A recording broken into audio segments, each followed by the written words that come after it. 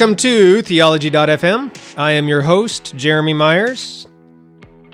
If you've been following Theology.fm for a while, or my own blog over at redeeminggod.com, you know that I am one of those people who is a follower of Jesus outside of institutional Christianity.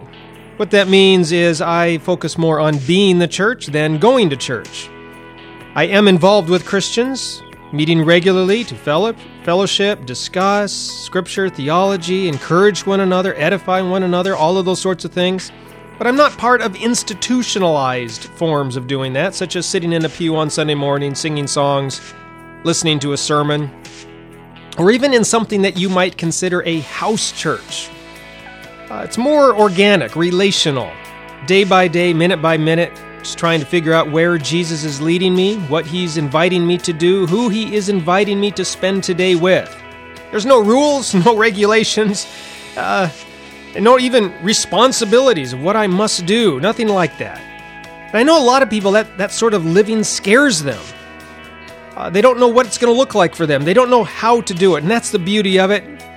It's going to be different for every single person. It's going to be different for you as it's different for me.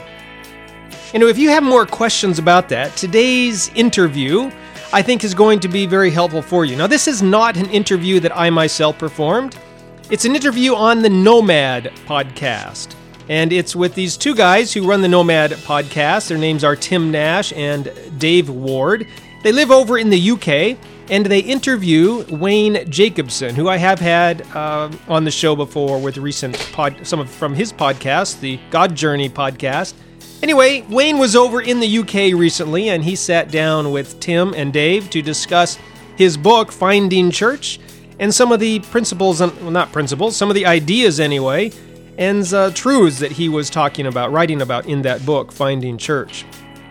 So I am going to share that interview with you. Now, I really invite you also to listen to the Nomad podcast. It's a podcast I listen to. And basically the story behind this podcast is that back in 2009, a few friends were eating, drinking, and talking about how they liked Jesus but disliked religion. And they sort of moved into a community together so they could live out these ideas in a creative way in their neighborhood. They also began recording some conversations and inviting key Christian leaders into these conversations with them. And along the way, the Nomad podcast was born.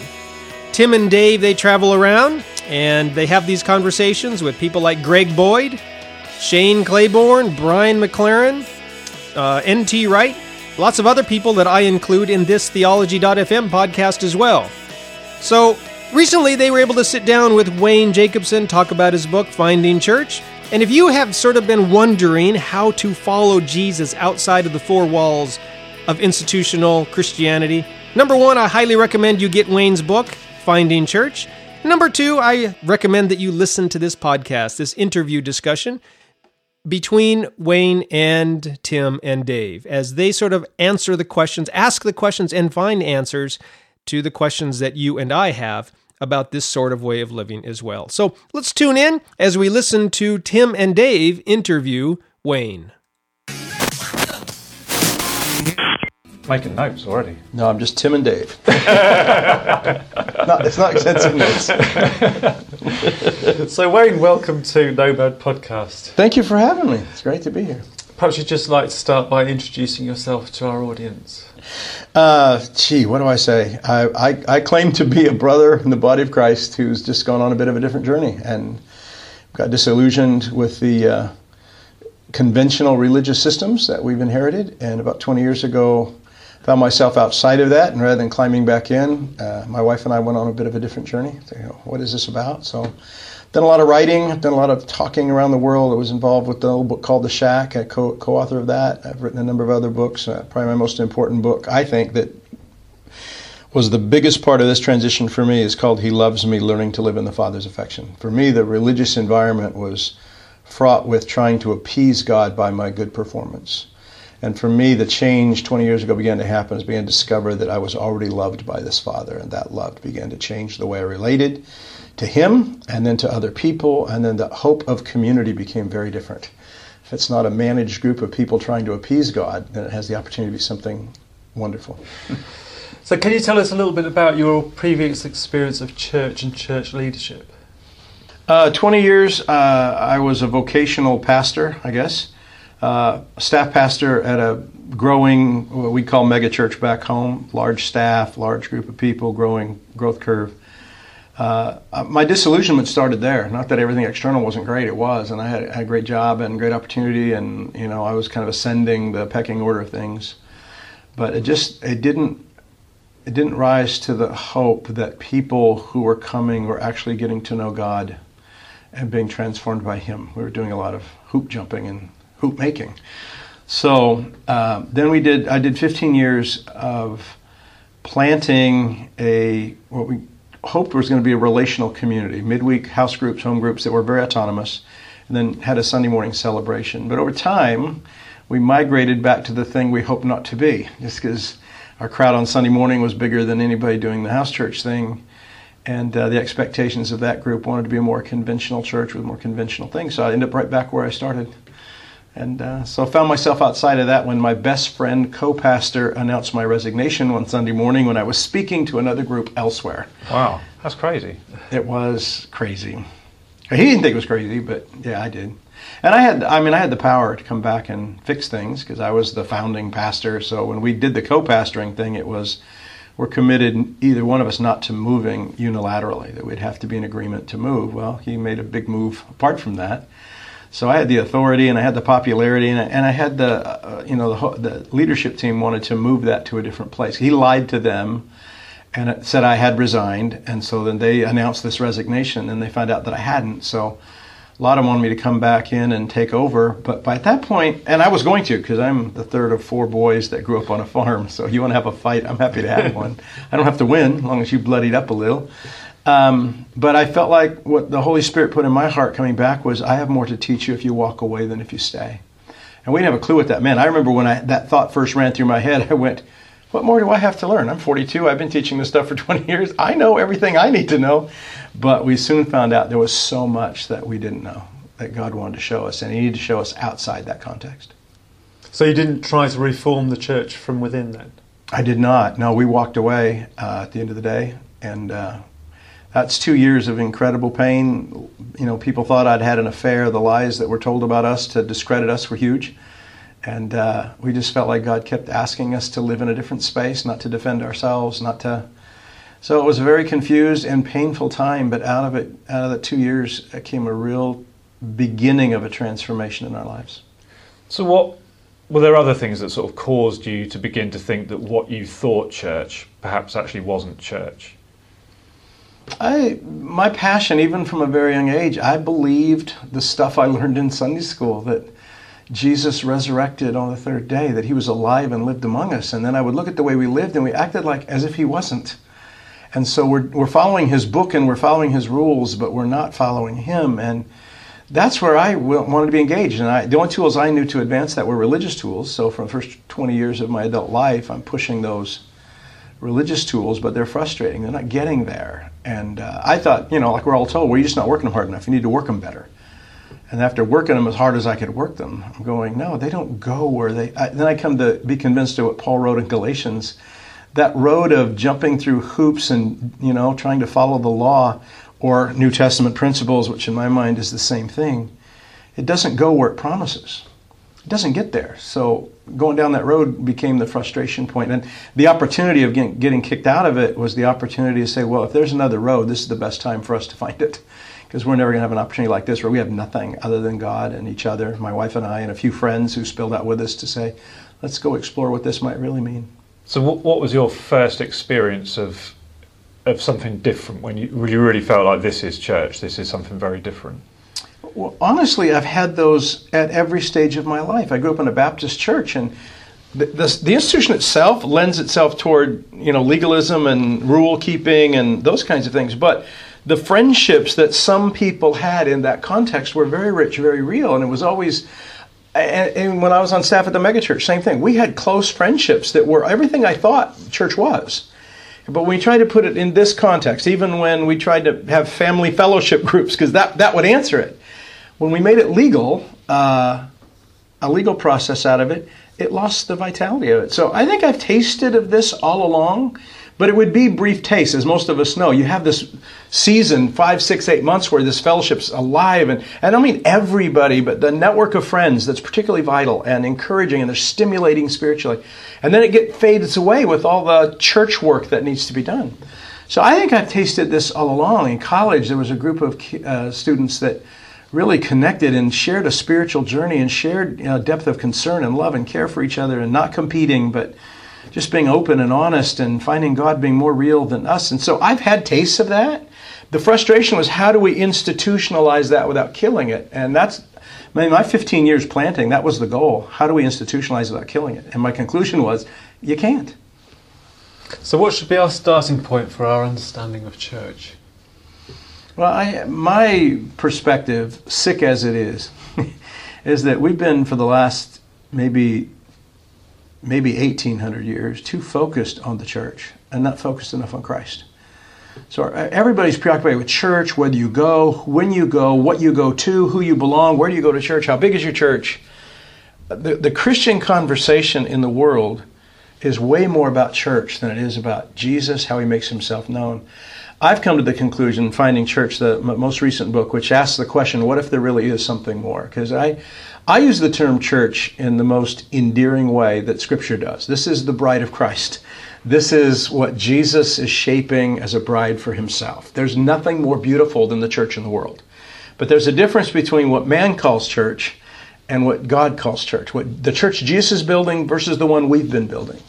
And so I use it in the most endearing terms imaginable. This church is God's family in the earth, and we can't build it. He said he would. So our starting point is not, hey, let's get together and build a church. Our starting point is, let's learn how to follow him.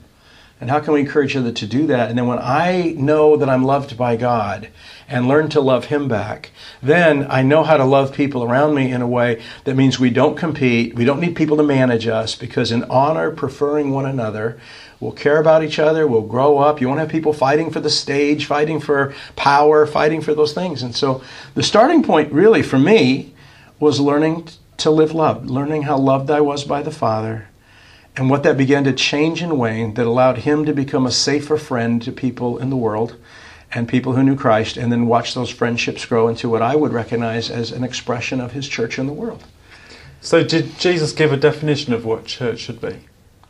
I don't know that he gave a definition. He didn't talk about it a lot. He just said, I will build my church. And I think any of us who've been in this journey for a while, you know when you have it and you know when you don't. You know, you might be going to a thing called church, but people don't treat each other like you read, the fullness of him who fills everything in every way, or they're sharing all things in common and caring for each other. And try as we might to institutionalize those very excellent priorities, then it just becomes something people are trying to do for God, and it will wear them out if it doesn't come from a transformed heart. So Jesus really doesn't give much of a definition. Paul tries to, but Jesus doesn't. He said, look, I will build my church, and the gates of hell won't prevail against it. And so I don't think he asked us to, I don't think he defined it in a way that we would hope he did. We think of it as most people do. It's a meeting on Saturday or Sunday.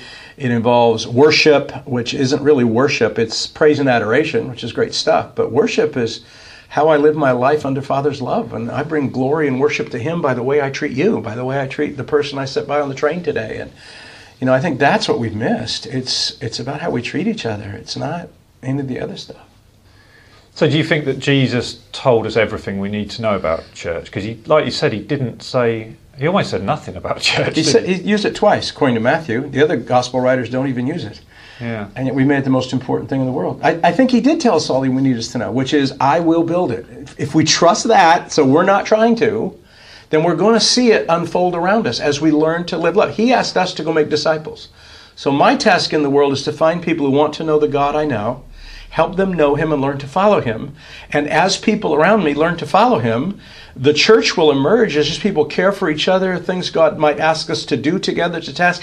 But it won't be a service, and it won't be a ritual. It won't be that. We may share some of that. The group I have back home does not. Some other groups do that I know in the world and do it well. So it can be a variety of things. But I think by not defining it and not giving us a program, he was telling us all we needed to know about the church. Can you try and unpack that idea a bit more, that Jesus is building his church? Because we all say that, and I've heard it preached on. Sure. But does that actually look like? I mean, have you got a story or an illustration? What does it mean that Jesus is building the church? I think it primarily means for us not to. I ask pastor seminars when I get a chance to talk to them. Jesus said he would build his church. He's been doing it for 2,000 years. How do you think he's doing? And it's fun to watch the conflict in people's minds, because even a pastor who feels very good about his church doesn't feel very good about a lot of the other churches in town or the wider thing we call the church in the world. It's a bit of a mess. It's fragmented. It's more about knowledge and power than it is about love. When Jesus said that if you love one another as I've loved you, the whole world will know you're my disciples. We haven't done that 2,000 years for all the meetings and doctrine and polity and things that we have. We haven't inspired to that. We don't even begin that process. So it begins in that place of just learning to live loved and care about the people that God brings into our lives. And the church will emerge. We'll see it. It'll happen among us. And I've seen examples of it all over the world. And I think most people listening to this are going to say, you know what, I had a moment. I remember back here, we had these 4 couples, a few singles, our kids, the relationships, the encouragement, the way we cared for each other when somebody had a need. It was amazing. But we lost it to the institutional element, where instead of people caring for people because they love them, we have a program that takes food to mothers who just gave birth. Or we have a program that goes visits people that are shut in. And we conveyed to program what God wanted people to do just out of their love for each other. And in many cases, we don't know each other well enough to even know when someone has a need or how to care for it. But yeah, I've seen expressions of it. I know some people may take offense at the term, but I mean it in the best possible way. It's magic when it appears. It's just amazing when you find yourself spilling into relationships that are that self-sacrificial. When we went through a situation with a bogus lawsuit years ago, 2 brothers from Ireland called me up that I've gotten to know over the years. They called up and said, we want to fly to California and pray with you guys about what you do next.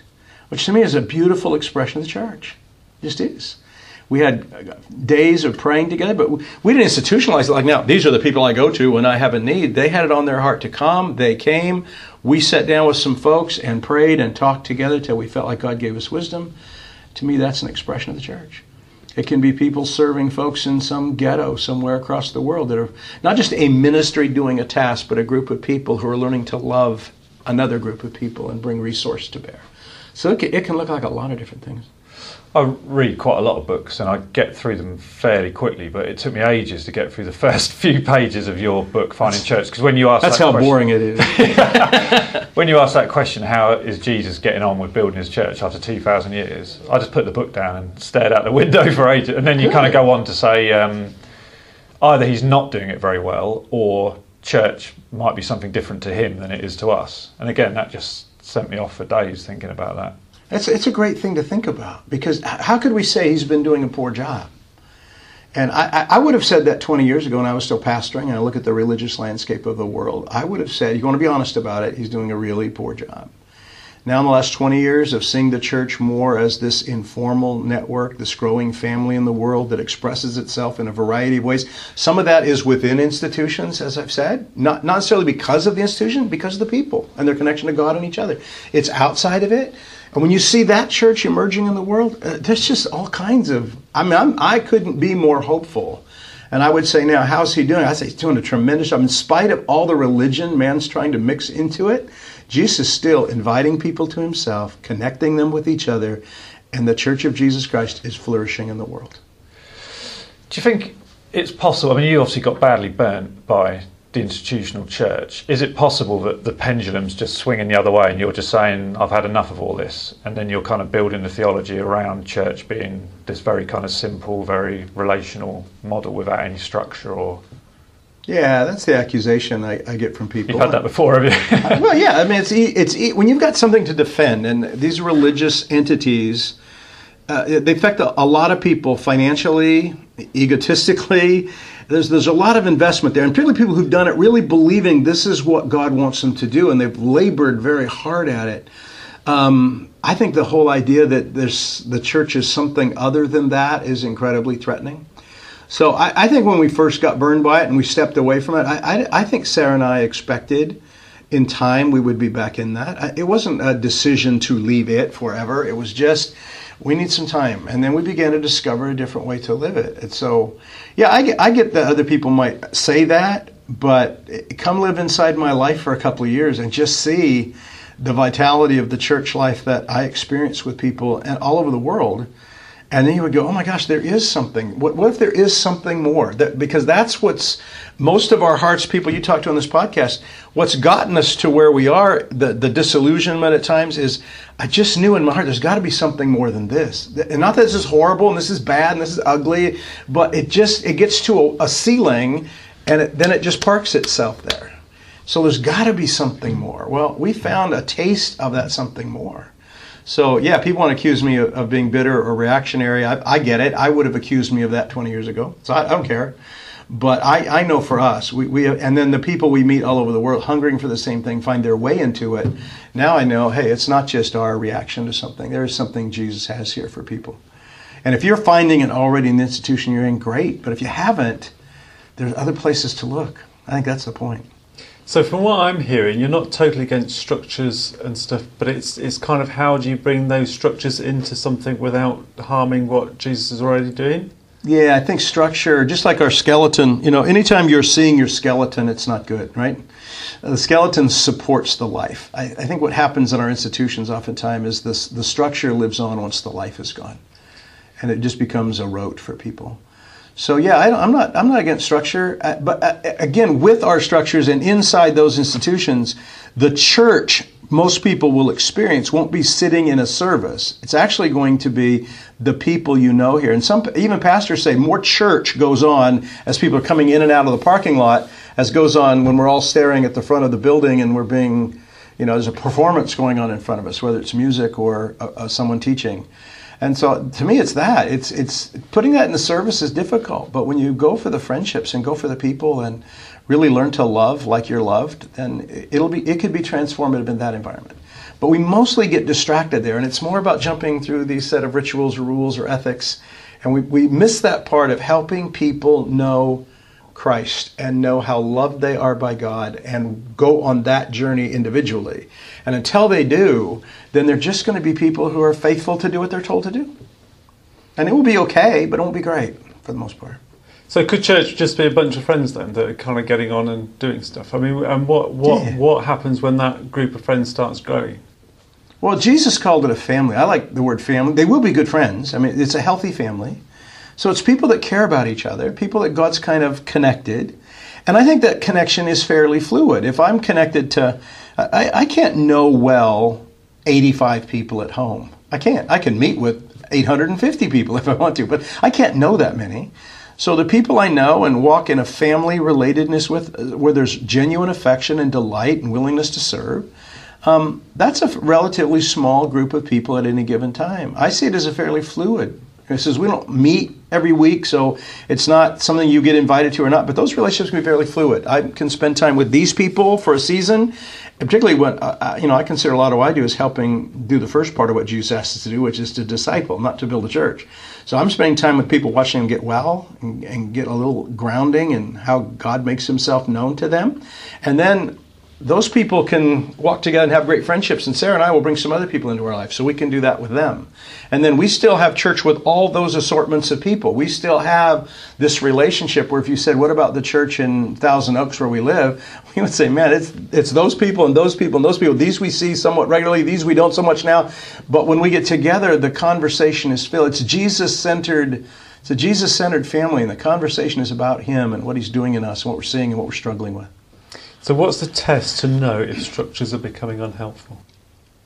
I think when they outlive the life. I think one of the first signs is we switch the language from endearment, I want to be here, to obligation, I should be here. That's a good sign. We're leaning more toward the religious element. And people say, yeah, but without commitment, things won't happen. In a healthy family, if it's just we're committed to each other, mom says we got to come to dinner on Friday night, so we all do. I mean, it's that, even if you do it, it's not a deal. I hope when my family comes, or my kids, my grandkids, I can't wait till they get there. And I hope they feel the same way. Just enjoy the day, and who else joins us. We have lots of people join our family who aren't really part of our family, because we want to show them what a healthy family looks like. So, yeah, I think it works that way. In your book, you summarised your position by saying that church should be characterised by unmediated spirituality, unmaintained networks, and unmanaged community. Can you just unpack those three things a little bit? Our religious movement is away from Christ as our mediator only to we need a man to do it. So, and I qualify that later in the chapter. It's unmediated, unmanaged by humans, but it's mediated by Christ. The community is managed by Christ. When we substitute human management for those things, our connections with each other will taint them. And I think that's the problem. It's not like we have bad intentions, but we're going to try to control our relationships or control our networks. And when we do, it'll get lost a little bit because these are the people I'm committed to, and you need to be committed to those people. And then we set up flow charts of where whatever flows. And I think anybody's been part of that. It moves from being something real and affectionate to something that feels artificial and forced. So when I recognize in our life, we haven't tried to manage a network of relationships, but we have a network of relationships around us, not just locally, internationally, of elders and apostles and prophets, and the leadership gifts we think can only function in a system. They function far better outside that system, but they're not managing anymore. They're equipping and connecting, and that's a much more powerful role to take, and I think more of what the early church apostles were doing. They were equipping people and they were connecting people, but they weren't starting things that Jerusalem was trying to manage. So are you advocating house, simple, organic churches? There's a lot of talk about that at the moment, isn't there? A lot of books being written about those things. Is that the kind of thing you're talking about?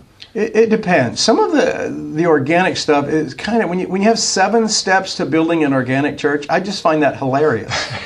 Because once you start following a model, even a good model, you're not following the master anymore. If you get people to follow the master, they will end up in some lovely expressions of church that will be organic, probably more household sized. The family functions better in a house. Not many families, get a building, buy a building so they can meet in it once a week and then not eat, but, sit there and listen to somebody, the grand poobah of the family, preach at them. So I think homes are a natural place for that to happen. And I do think it's organic in the sense that Jesus gives rise to it. I think if we skip the part about you are loved by the God who made heaven and earth. You are deeply loved more than anyone else on this planet ever has or ever will love you. He does. Learn to live there and you'll see the family take shape. If you don't learn to live there, so we're just seeking church and trying to find the right set of relationships and the right way of meeting that is thriving, we'll find that in our own creativity maybe 3, 4, 5 months at a time, but then it will fade away. And then the choice is, do we try to keep preserving this and be committed to it, or do we let it go and see what else God wants? But yeah, I think organic household kinds of things are a great way God does that. But a lot of the books and a lot of the materials today, quite frankly, I'm concerned that they're just giving people another system to follow just in their homes instead of in the building at the corner. Do you think there are times where we need a bit more structure and a bit more of a framework? So I'm thinking if a group's starting to get involved in community work and social action and stuff, is that a time where we need to get more organised and put some structure in place, do you think? Certainly. If it serves the life of the group, then it's going to be wonderful and it's going to be valuable. One of the things I encourage people to think of, because all of us have been part of something that we would say for a season, that was wonderful. And then it got to a point where we're just doing what we've been doing because it was good and we're trying to find that sweet spot again. I like the early church. I think they thought more in terms of tasks rather than creating ministry. So Paul and Barnabas come back from the first missionary journey. We completed the task God gave us to do. So if we form a structure to reach out to a community in our town or whatever, realize there'll probably come a time when that's done. And God will raise up something else. It's not the needs necessarily met, but our involvement with it is done. God can raise up something else, but not to keep things alive past our passion and love for them. So when we find ourselves committed instead of passionate, that's a good sign. Even as a group, it may just be individually, I step out, other people still have the passion. But when we all kind of notice, hey, that passion's kind of, and it can be right in the heyday. And Paul and Barnabas came back, this is the greatest trip. They were telling everybody about it, but they weren't starting the Paul and Barnabas Evangelistic Association and collecting money for the next trip. They weren't. That came as a surprise later when they decided to go out again. And they couldn't even go out together the next time and had violent disagreement, which seems to be part of body life too. We have some great stuff and then we're trying to make it work and then we end up fighting each other instead of realizing maybe God's doing something different. Maybe you take John Mark because you have a passion for him. I'll take Silas and Timothy, and we'll go do something different in the world. And respect that Jesus isn't trying to put everything in the same box. What about people that are very new to the faith? Because having a kind of a loose relational network and a very relational view of church, I can see how that would work really well for a mature believer that kind of knows what they're looking for and gets a sense of what God's doing. But someone who's new to the faith, would you see that there's a bit more need for structure, a bit more of a need for a framework there, do you think? If we're not going to disciple individually, then at least you can get them some information. Maybe they'll have enough to grasp it on. I got my pilot's license when I was 17. I went to ground school, and I could learn an awful lot about navigation, weather, load balances on an aircraft. One thing I couldn't do is learn to fly a plane. You can only learn to fly a plane when somebody gets in next to you. I think what I get from the Gospels is Jesus conveyed the life of the kingdom from person to person. You who understand it, pass it on to someone who doesn't, so they can pass it on to someone who doesn't. And I think when we try to go against that, so we're using structures for growth, we're actually raising kids in orphanages rather than raising kids in families, which is come live with me. Come be part of my family for a while. Come visit when stuff's going on. Just watch what we do as we're learning to follow Christ. You'll learn to follow him too. And so, yeah, more structure if they're not getting family, but I hope we give them family instead. I know a lot of people who are part of a traditional church and it's not really working for them, but they say they're hanging in there because they want their kids to go through the activities and to go through Sunday school. Do you think children need activities in a more of a structured sense? Some maybe do. Some find it helpful. I don't think there's a standard thing everybody should do. I think when you're raising kids and you're part of a community, if you have friendships there, maybe there's a lot of the political end of this group that turns you off, but your kids enjoy being with those kids and you enjoy being with those people, and you can kind of get away from being behind the curtain so you're not seeing all the levers that are pulled and you're not getting frustrated and ticked off every Sunday. Can you just go and enjoy people and enjoy that environment? Yeah, you can. Can it be effective for the kids? Yeah. Do they need it? I think kids much prefer family. I think what really helps kids get a journey is they have caring relationships with non-parent adults. That really the trend is more toward intergenerational relationships, even not just young marrieds being together, but young marrieds with older marrieds and singles integrated into a family is a better way for those relationships and connections to happen. But if people feel like, yeah, going to that school or that church is helpful to my kids, great. I think for the most part, many people on this journey feel like, as my friend in Australia says, sometimes Sunday school gives our children just enough of God's things to inoculate them against the reality of knowing Him. And I think that's the danger parents need to be aware of, is my child getting a morality message every Sunday. If you do good, God will love you, and if you do bad, God will punish you. Is that valuable to that kid's growth? I would say it isn't. Unfortunately, most kids aren't listening anyway. They're just going to play with their friends, so it may not be that harmful. But I think much Sunday school curriculum is just simply another morality thing to give the parents power over a child instead of really acquainting them with how Jesus makes himself known to them. Just coming back to what the New Testament says about church. Clearly Jesus didn't say much, but Paul says quite a bit, doesn't he? And the church he describes, there certainly seemed to be a pattern, didn't they? They did meet regularly. There were certain activities that Paul encouraged, and there did seem to be some kind of leadership structure. Isn't that the kind of thing that you're saying isn't necessarily helpful? Well, I think families or people we will gather regularly. It may not be a meeting on the first day of the week, and it's certainly what Paul's talking about is not having a worship service and a lecture from somebody. I mean, to take those definitions of the church and apply it to what we call church day is absurd. Those were household gatherings. It was people coming together. We don't even know if they opened in prayer, closed in prayer, had prayer requests. They loved and cared about each other, and around that, things got shared, people got cared for. They served the Lord's table, Lord's Supper together. I mean, they did those things. And in any community of people, you go to the group I know in Dublin or people in different places in America or Australia, any kind of relational community like this, you know who the elders are. They're not managing the system. They're brothers and sisters who are down the road a bit, who are turning around caring for people. So I think all those gifts function better when they're not spending all their time in committee meetings deciding what color the carpet should be or who can be on the worship team. But when they're actually helping people get to know who Jesus is and connecting people in ways that friendships grow. So I think all those structures are incredibly valuable, but a family way of dealing with those things is very different than a business way of dealing with those things. And we've kind of uncritically grabbed the business models to say we can do it this way, which is more evidence of our human effort than it is letting Jesus build the church and the unmanaged networks and those things we talked about earlier. So you're talking about kind of servant leadership style. Primarily a leader is an equipper and he's a connector, or she. It's not, I'm a manager. I'm putting a group together and I need to get paid and I need to tell people what to do. I need to plan meetings and potlucks and all that stuff. No, people get together well when they're genuine friends of each other. They'll be together a lot. You don't have to tell friends, you guys should be together once a week. Really? And then when you say you should, it kind of ruins what friendship is. I'll be with you when I want to be with you. And you want to be with me when our hearts are excited about getting together. And then wonderful things happen. We've all been part of even good friends getting together because it's Thursday night and we agreed we'd meet on every Thursday night and everybody there is tired and bored and no one prepared anything and they just stare at each other and so why are we here? If God didn't call us together tonight, is it really, do we need a weekly meeting? I don't think we know that every church did that. We know the church at Corinth did it. They met on the first day of the week. And then we go, okay, that's the model everybody should do. And I don't do that. When Paul appoints elders, ask Timothy and Titus to in the pastorals, appoint elders. Timothy's doing that in Ephesus.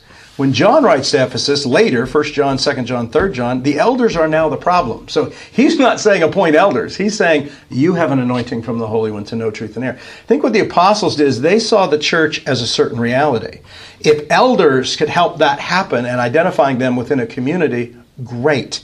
If the elders become the problem, then it's still the reality of the church is what you're looking for, not a structure that guarantees that it'll happen just because the structure functions. So it wasn't a case of people being put into those places, it was a case of people being recognised for those gifts and therefore people would see them as their leader, or is that what you're saying? I think so. I think what's going on in Ephesus is what Paul prophesied would happen in Acts 19, is there was great confusion. Who's really an elder and who isn't? A lot of people are claiming to be that aren't, and so he tells Timothy, go point out the real ones. Yeah. The guys that live the life, have the sound doctrine, it's demonstrated in their families. Go point those people so that young converts, oh, there's one. No, that's not one so much, because the more mature believers are going to know. You're going to know who the elders are and who they're not, but newer ones may not. So just pointing them out. And then Diotrephes in Ephesus, he's the senior pastor, he becomes the problem. And John said, look, let me deal with him when I come, but you guys, you have an anointing. Because he said the spirit of the Antichrist is already among you, and I think what he means is not, we get that confused with the Revelation Antichrist, which is the real anti-Christ figure in the world. I think Antichrist, in the way John's using it, it's somebody willing to be a Christ substitute for you. It's the Antichrist in that sense, that someone's going to set themselves up to be your mediator, to be your direction from God, and instead of equipping you to follow him, they'll tell you what you should do to follow him. That applies to a lot of church leaders, doesn't it? It does describe it. And I think that's why people who go end up frustrated, because if you don't submit to everything they're saying and try and just grow, you're going to be called unsubmitted and you're going to be marginalized. But if you follow a man or a woman instead of following Christ, that's why I think leaders equip people to follow. Once I let you be the one I follow, then I'm not following Christ anymore, and it'll get in the weeds.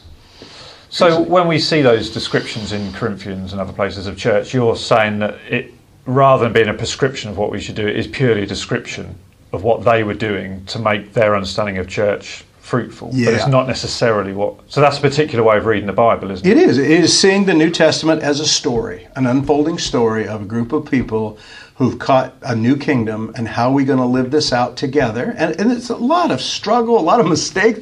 The early church wasn't perfect by any stretch, but I see it as a story, not a rule book.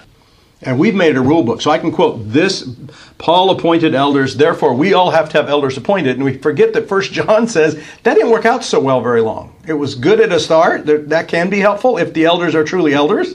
But when people get appointed elders that aren't truly elders, then they take control, because that's what they do. Our human insecurities will cause us to take control if we don't trust Jesus to manage his body. And if you've got buildings and money and resources to manage, then even more importantly, you have to have people who have control of things. If you keep it decentralized, then you don't have to have that management in place. So another example that occurs to me where a bit of structure is put in place is in Acts, isn't it? Where there's a group of people that aren't getting the food that they need. There's a bit of was it the Hebrew women weren't No, the Hebrew women were, the Greek widows were not. Right, so they appointed some people to oversee that and sort that out. So again, you'd say that's not necessarily a prescription that here's how you go about organising yourself to sort out a problem in the community. That's just what they felt they needed to do at the That's time. what they did, and I think when you read the story in Acts, what Luke is trying to say to us, that didn't work well for them. When they started, in Acts 2, they're just sharing with each other as they have need. By Acts 4, the disciples are collecting it to distribute it.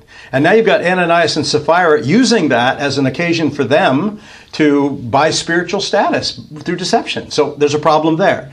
Now the disciples are overtaxed with it, so they say, we'll appoint a group of people to do it for us. Well, we're going to give ourselves to the ministry of the word and prayer, which is basically, we're too good to serve, which Jesus told you, the greatest among you will be the servant of all. I think Luke is showing us this goes awry.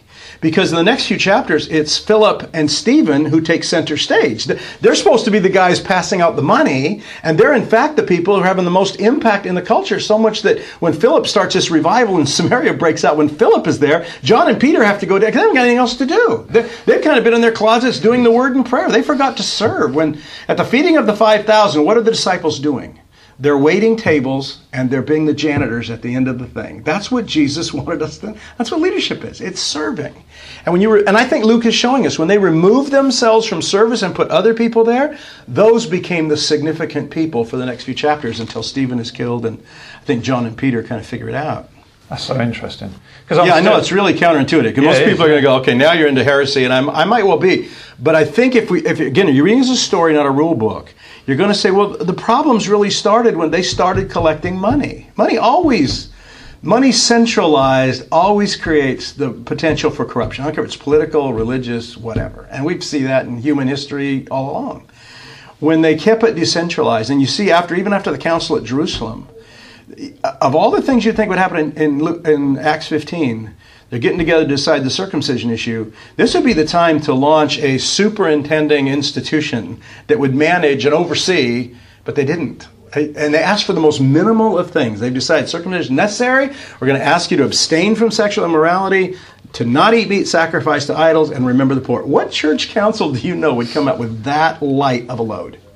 And even later, Paul's saying, you know what, the meat, that's not anything. You can eat the meat that's offered to idols if your conscience is clear, because that's not a deal. So he throws out one of the three. And I think, but what's surprising to me is here you've got these men in Jerusalem who now could become the central organizing denomination, and they refuse it. That's a powerful example. So I'm still detoxing myself from that view of the Bible, where everything that's there has got sort of God's stamp of approval on it. But that story of appointing those people to oversee the food distribution, I hadn't sort of detoxed myself. And that's a really interesting way of looking at it. Yeah. Well, I think he's given us a story. He's not telling us what they're doing is right. He shows Paul and Barnabas in this violent disagreement. He's not saying we should do that. That's just what happened. He's telling us what happened. We want, because we take the Bible legally, so even we wouldn't quote scriptures like you do legal interpretations, paragraph and number of sentence, and this proves we should do this proves, and I look at things that we prove by proof texting and go, isn't true. You couldn't get there if you read the whole story. You can get there if you pull out that one little thing. You can proof text anything, can't you? Anything, absolutely. I used to. I know it well. So when you go around talking about this sort of stuff, what are the main kind of objections that you get to it? I mostly don't get objections when I travel around, because mostly people want come. to hear I travel. I don't travel publicly. In the sense that you'd have to be on my website, you'd have to be paying attention to know I'm somewhere. So I don't go somewhere as a public figure and draw the people who want to protest like Donald Trump does back home. So I don't have a lot of that when I'm there. I have people who are struggling with just what you said. What about this institution? It's been existing. Isn't this the church? It's that definition of church that we have directed at an institution. There's an old Swiss theologian that, on the year I was born, 1953, says the church is a community of persons and nothing else. That's just a powerful view but we've made it not a community of persons. It's an institution that applies a certain doctrine or ritual, imposes it on someone's life. And then we was like, wow, I can't believe it doesn't lead people to maturity in Christ. It's not meant to. It's not designed to. So, I get the emails, though, from people that are angry because they, I wrote a book called So You Don't Want Church Anymore, and the parents blame me for alienating their children, and some children write me and blame me for alienating their parents. My parents are no longer going to the church they raised us in. It's your fault. And the book doesn't say leave. I'm not telling people how to leave anything. What I want people to do is, if you've got a hunger to know the living God, pursue that hunger. Just let Jesus show you how and follow it wherever it takes you. And if it's outside the conventional norms, realize most of those norms are humanly imposed. They're not Jesus imposed. But don't go try to have a journey by, I'm going to reject church and sit in my house and I'm going to, you can react to these things and miss the same journey. So I'm not interested in that. I really want to help people get it. Because Sarah and I, we've been living like this for 20 years, and man, it's the best. It satisfies the hunger people have that they're missing by doing all the religious things they feel like they have to do. And what do you think are the main challenges of this kind of intentionally relational approach? When you find out where your hunger really is. I mean, you can, if my spiritual hunger is, I go to a service once a week and I punch my ticket, and I have fellowship because I went to the building and they have a fellowship night and I went to the potluck and that's fellowship, then they may not even know what real fellowship is. But when you don't go there to get it, now you have to initiate that. You have to let God put something on your heart. You have to call somebody up and invite them over. It puts the initiative, even giving. If I'm not going to a thing that requires a tithe or an offering, now how do I live generously in the world? How does God's love, and where do I put that money or time or effort or energy? And it changes everything from being a passive follower of someone else's program to being an active alongside God, letting Him initiate what He wants to do through you and in you. And so you, even for fellowship, for giving, for whatever, you become someone that's got to listen and follow. And I think a lot of people don't want to do that. It's just much easier if you'll just, I get that email too, when just tell me what I should do and I'll do it. And rob you from the best thing in the world. And it may take you a year, 2, 3, or 4 to even get your bearings learning what it is to follow Jesus. So people say, well, I don't know how to do it. Good. Come learn. Just take your time. Let Him, just ask God every day, God, would you show me how it is that you're revealing your love in my life today, and what it is that you're giving me to be part of today. And follow those nudges that are in your heart, and follow the circumstances that open doors in various ways.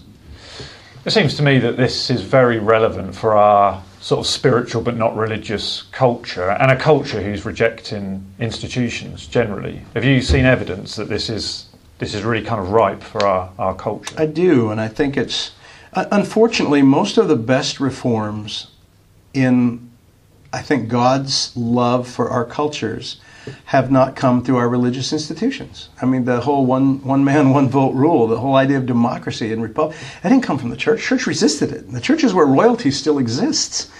Women's rights. I mean, you look at the way Jesus treated women, and if we'd have gotten that, the church would have been advancing the equality of women and loving and caring for them and letting them be part. But we weren't. The world drove that. And I think now the disillusionment with institutions, is that being parabled in the world first? Unfortunately, it is. But that's because we're not listening and we're not following. And I think so God loves our culture enough that if the church won't do it, I'll do it through people who maybe for very selfish reasons are fighting for women's rights. But you know what? If a man's been dominating women and women are saying we have the right to be as selfish as you men have been for 6,000 years, how are you going to deny them that? But does it bring us to a better part? Well, hey, you know what? Jesus didn't treat women the way we've been treating women. And male and female don't exist in the body of Christ. We're all His people, His children, sons and daughters. Yeah, it does force us to change. And unfortunately, the world sometimes yields in those ways. I mean, the church is still, and I mean church with quotes, air quotes around it, what men calls church.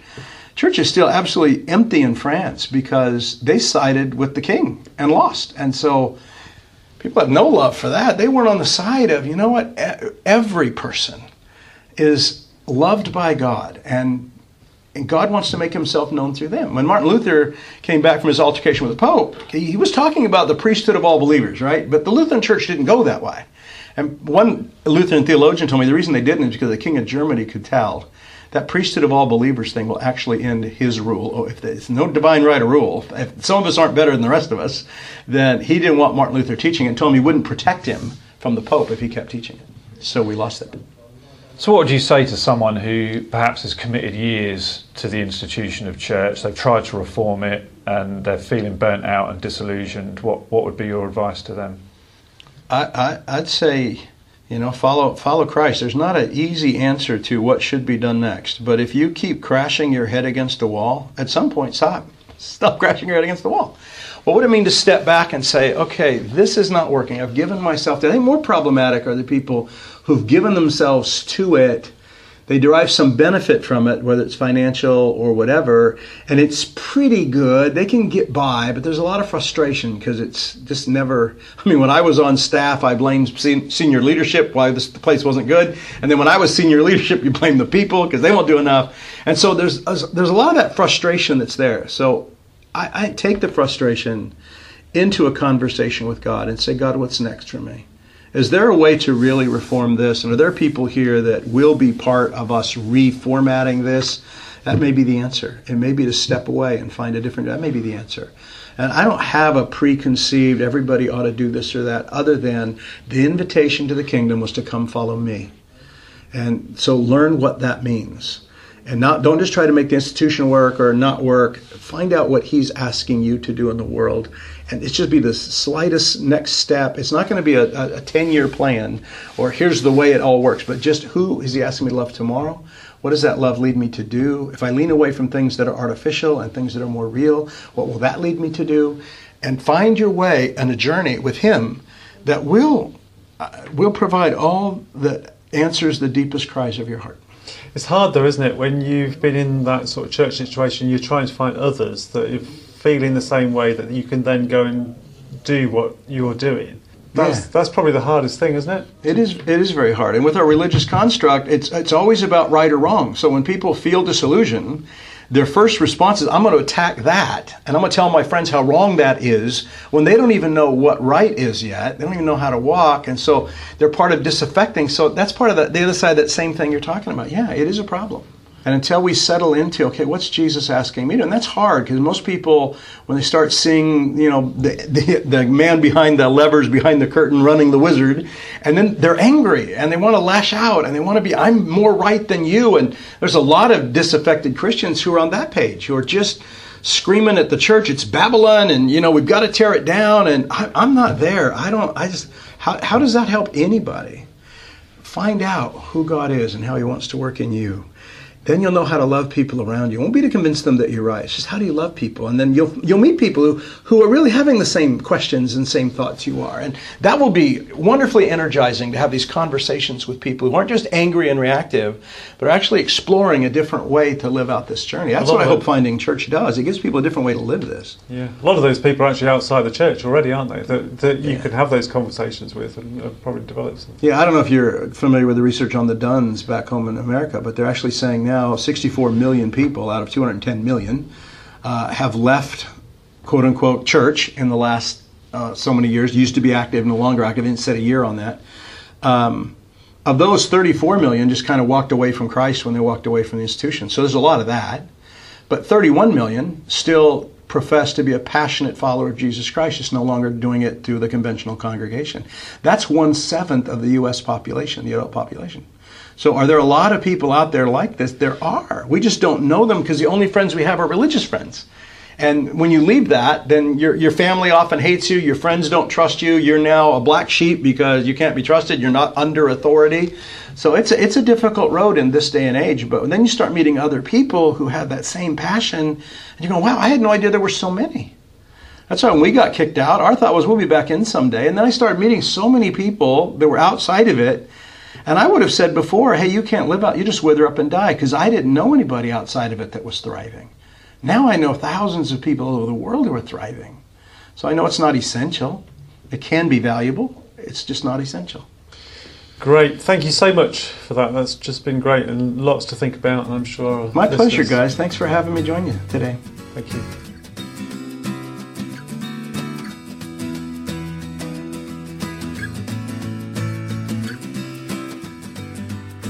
So that was Wayne. I loved that interview. It was great, wasn't it? Yeah, really good. Very interesting. Lots to think about. Yeah, that one's gonna... Yeah, I've got a lot to unpack there. Gonna need a lot of soaking in the bath, I think, to work through all that. Is that how you unpack stuff? Yeah, I do generally. Thoughts do seem to sort of organise themselves when I'm soaking in the bath. Yeah, I rarely have baths, I generally have showers, and I must admit, I tend to have thoughts when I'm having a shower, so they must be water related. Well, no, there is. It's something that is about floating in warm water does do something that triggers creativity. Really? Yeah, I read about it once. Oh. If you just look online about generating creativity, people come up with a list of things. It's all about when you're relaxed and doing something mundane and not actively thinking about solving a problem, that ideas just kind of come to you. So every office should have a jacuzzi, shouldn't it, really? Yeah, well, Google have all kinds of different things, don't Yeah, they, to sort of generate. Anyway, I just thought, what a cracking question that he asked. And I mentioned this in the interview, in his book, when he said that Jesus said that he would build the church and not even hell would prevent him. He's been doing it for 2,000 years, so how do you think he's getting on? Yeah, it's a good question, isn't it? It's a very good question, isn't it? Well, that's science. We could just sit and think about that, couldn't we? Oh. Well, like you said, you had to sit in silence when you first read that I did, in yeah. the book, didn't you? Just to kind of concentrate. Because you either got to admit he's not doing a very good job, or church is something different to him than it is to us. Perhaps we ought to just stop now, let everybody think about that for Well, a they bit, can just press pause, and then can't come they? back to it. We don't have to literally stop and walk away. They can just press pause. Let's suggest that. Press they do pause. We're back. I feel like my thinking about church and the way I go about church has been sort of moving in that direction, definitely, in a sort of a Wayne Jacobsonian direction. But he has just sort of pushed it all the way, I think. Yeah, definitely. I mean, it's interesting, isn't it? I mean, I think one of the things that stood out to me straight away was that whole question of, are we talking about house-type church, organic church and stuff like that with what he was talking about? But he was even stripping those things down. And I thought it was interesting when he said that there are books about starting organic churches. That, you know, surely an organic church is organic, and how can you read the instructions on it? So 10 Steps to Starting Your Organic Church. Yeah. Sort of quite an ironic title, isn't it? Yeah. It reminded me a bit of the Carl Medeiros interview. Don't you remember that? Yeah. That was a few years ago now, wasn't it? That it was sort of radically Jesus-centred, that he just strips away all the kind of nonsense that's built up over the centuries, over the millennia, and just gets back to what Jesus said and to following him. But I've sort of attempted to do that in my understanding of the Bible, but I've not been so kind of thoroughgoing in doing that in terms of my understanding and the way I go about doing church. And I think that's the way he's challenged me, I think. Because, like we said in the interview, Jesus didn't seem hugely concerned about the church, did he? No. And yet we seem incredibly massively concerned about it. Yeah, so much of Christians, and I include myself in that, time and energy and thought and money goes into building church, doesn't it? That's right. Yeah. And yet Jesus said, leave that up to me. He was quite clear, wasn't he? Yeah. And because I guess the way that church is done generally is about, well, it seems to me anyway, about control and hierarchy and having the most amount of people that you can, and it's about growing your congregation. So I think I'd add to that, probably with the best of intentions, but that is the end result, isn't it? That once you start counting and monitoring and putting programs in place, that is, with the best of intentions, that is control, isn't it? Yeah, and it can easily be abused. Yeah, and then which then also brings insecurity, or maybe shows I guess it shows our insecurity, doesn't it? That we want to be seen as successful, and that success is about numbers of people that we've got coming to our church. Yeah. Well, I can understand it. It's not necessarily healthy, but whenever I mention our little community of people, that's always the first question. Yeah. Well, how many people go? I know, yeah. People want to picture it, don't they? So. Yeah. It'd be interesting if Jesus was doing what he did back then. He would actually be seen as pretty unsuccessful, wouldn't he, really? He just had these 12 guys that went round with him. Didn't grow any bigger than that. Yeah, I mean, he attracted big crowds, didn't he, with his stories and stuff, but they just dispersed, and he was only ever left with a handful of people, wasn't he? Yeah. And I can totally relate to what Wayne was saying about his past experiences as well, that he'd had experiences of what he now understands as church, those kind of connections, those interactions, those special evenings with people. And as I kind of look back over my faith journey, I can see that those kind of highlights are those moments where a little group spontaneously forms. You go away together, or you do a project together, or you meet up for a season and you're just sharing, you're eating, you're praying, and you just think, wow, this is amazing. But then I always felt like, but I also need to go to, in inverted commas, church. And that never fitted very well for me. And I always found it quite a draining experience. But I felt that, well, that is proper church, so I need to commit to it. But he's just saying, no, just go with the flow, go with that kind of natural relational stuff that was happening anyway. That is Jesus growing his church. Yeah, that's very releasing, isn't it? And actually, I mean, one couple who were particularly instrumental in sort of leading me to faith, that was my experience. They regularly had me over for meals, once a week, sometimes twice a week, and we'd just eat and we'd talk and they would pray, and that's what kind of brought me into the faith. And then I thought, right, okay, you've come to faith now, you need to go to proper church. And it was just so jarring. It was just like, oh, I don't know, this doesn't feel right. This feels unnatural, it feels forced. Whereas what led me into the faith was a very natural, organic sort of relationship. And that happens so often, doesn't it? And even today with the whole Fresh Expressions thing, people still talk about the fact that, well, when are you going to start getting them into proper church? Yeah, oh yeah, I get that, yeah.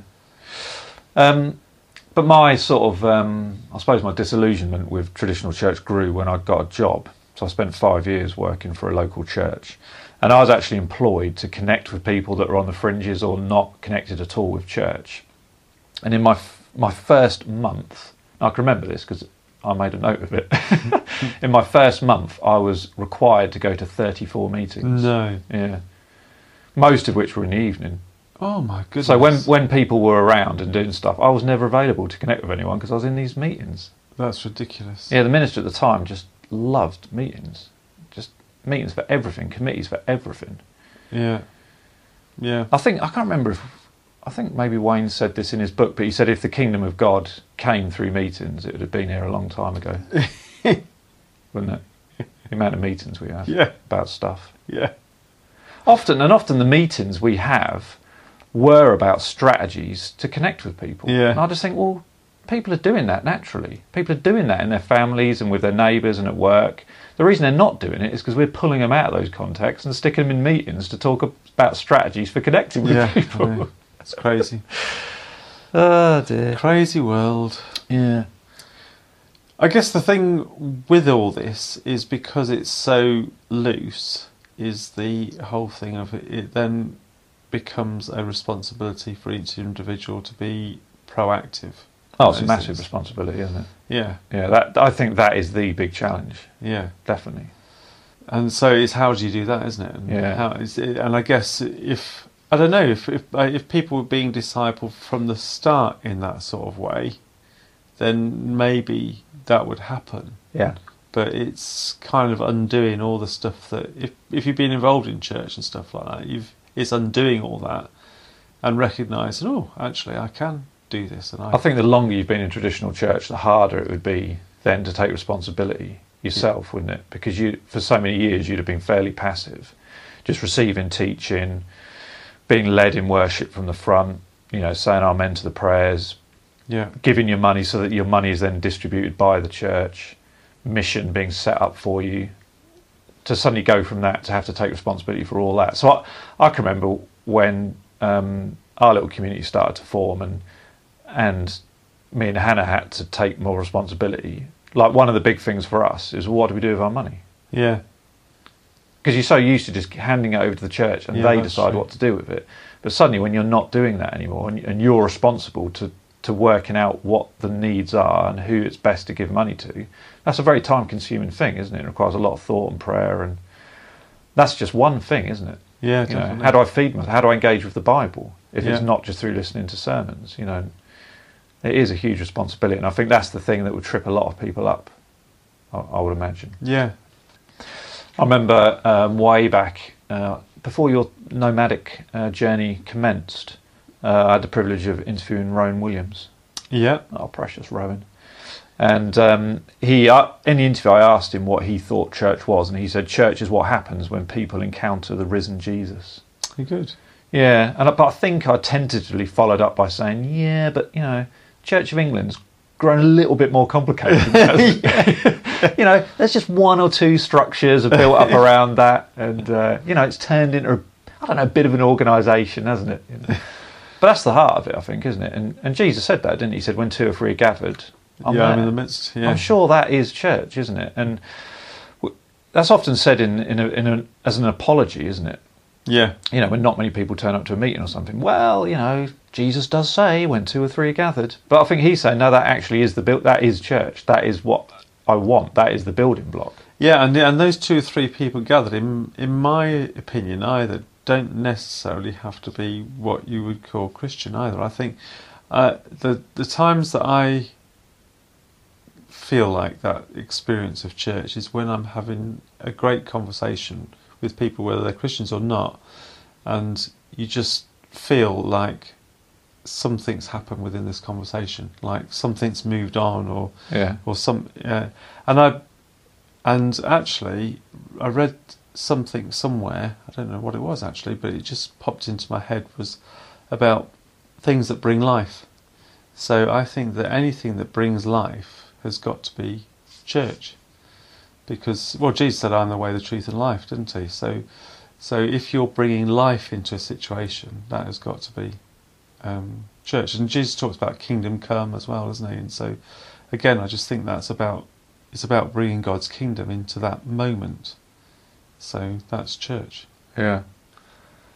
I thought it was really interesting, his answer to when we were sort of pushing him a bit on when... So he was saying structures aren't necessarily a bad thing, they're only good if they enhance those relationships. Yeah. But then, well, how do you know when those structures are starting to become unhelpful? And one thing he said, which I've been pondering for a while, is the idea that that church, you know, we say church is a family.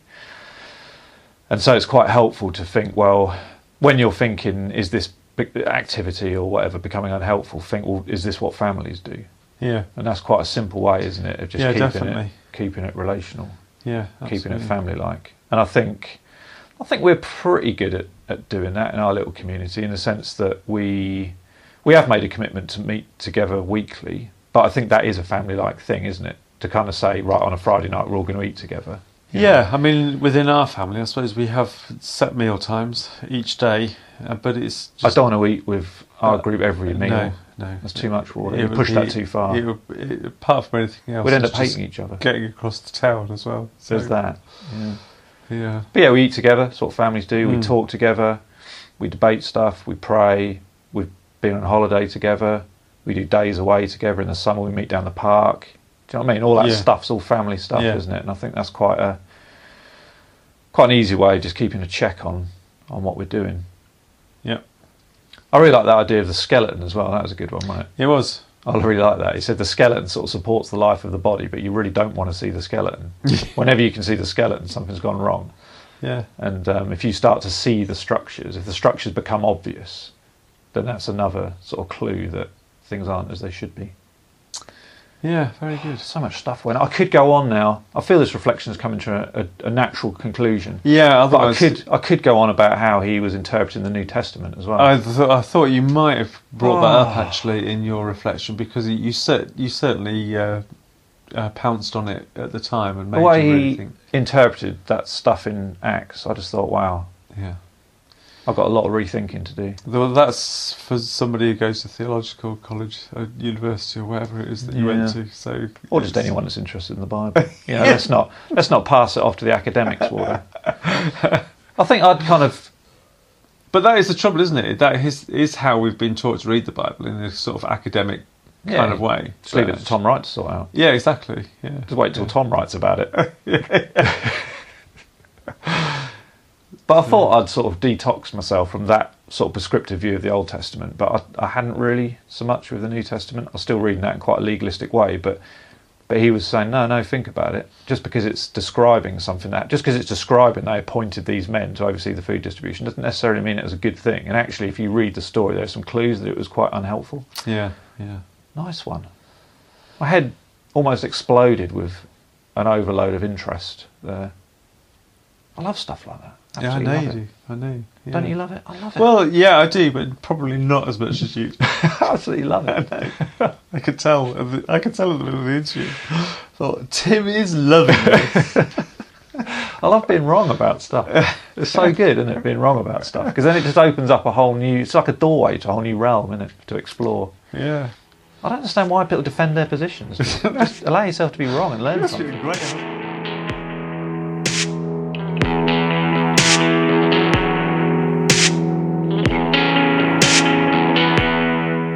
So that was our discussion, an interview between Tim and Dave as they interviewed Wayne Jacobsen about his book Finding Church, and also as they asked some very interesting questions about what it looks like to follow Jesus outside of institutional Christianity. I loved their discussion of Acts. And of course, I know Tim and Dave loved that too, as you heard their comments there sort of at the end as they talked about some follow-up ideas from what Wayne had said. So I hope you consider what Wayne has said, what they discussed in this podcast interview. Hope you found it helpful and encouraging. Also, hope you take the chance to go over and go to Amazon, buy a copy of Wayne's book, Finding Church. There's links in the show notes to this episode of Theology.fm. You can go to theology.fm/WayneJacobsen/22. And you can find links to the Nomad podcast as well. So you can subscribe to their podcast on iTunes. While you're there, you can also click so that you can go over and leave a rating and review of the Theology.fm podcast on iTunes. That's a great encouragement to me to keep up sending out these insights, sermons, ideas, podcasts, interviews that I record and I send out to you on Theology.fm. So anyway, go to Theology.fm/WayneJacobsen/22 to get all the links to everything mentioned in today's show. And thank you so much for listening. And thank you for subscribing to Theology.fm.